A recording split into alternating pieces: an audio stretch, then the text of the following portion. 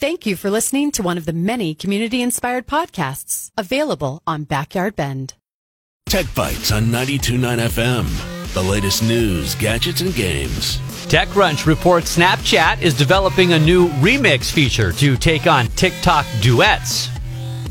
The Wall Street Journal says high-tech face masks will soon help do a lot more in the fight against COVID-19 and other viruses. A more rugged Apple Watch could be released in the next batch of Apple products.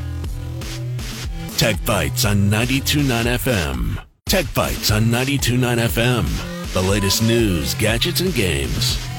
Facebook will start reopening Silicon Valley offices in May.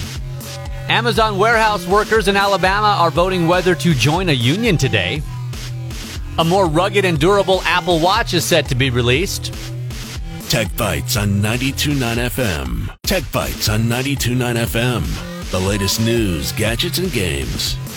The tallying of votes for the Amazon Workers Alabama Warehouse Union could take several days, with the process being somewhat contentious and the outcome meaning a lot for the tech giant. The United States is in the closing stages of deciding how to respond to a suspected Russian hack that went through multiple government agencies and private businesses. T-Mobile is partnering with YouTube for a digital live TV service.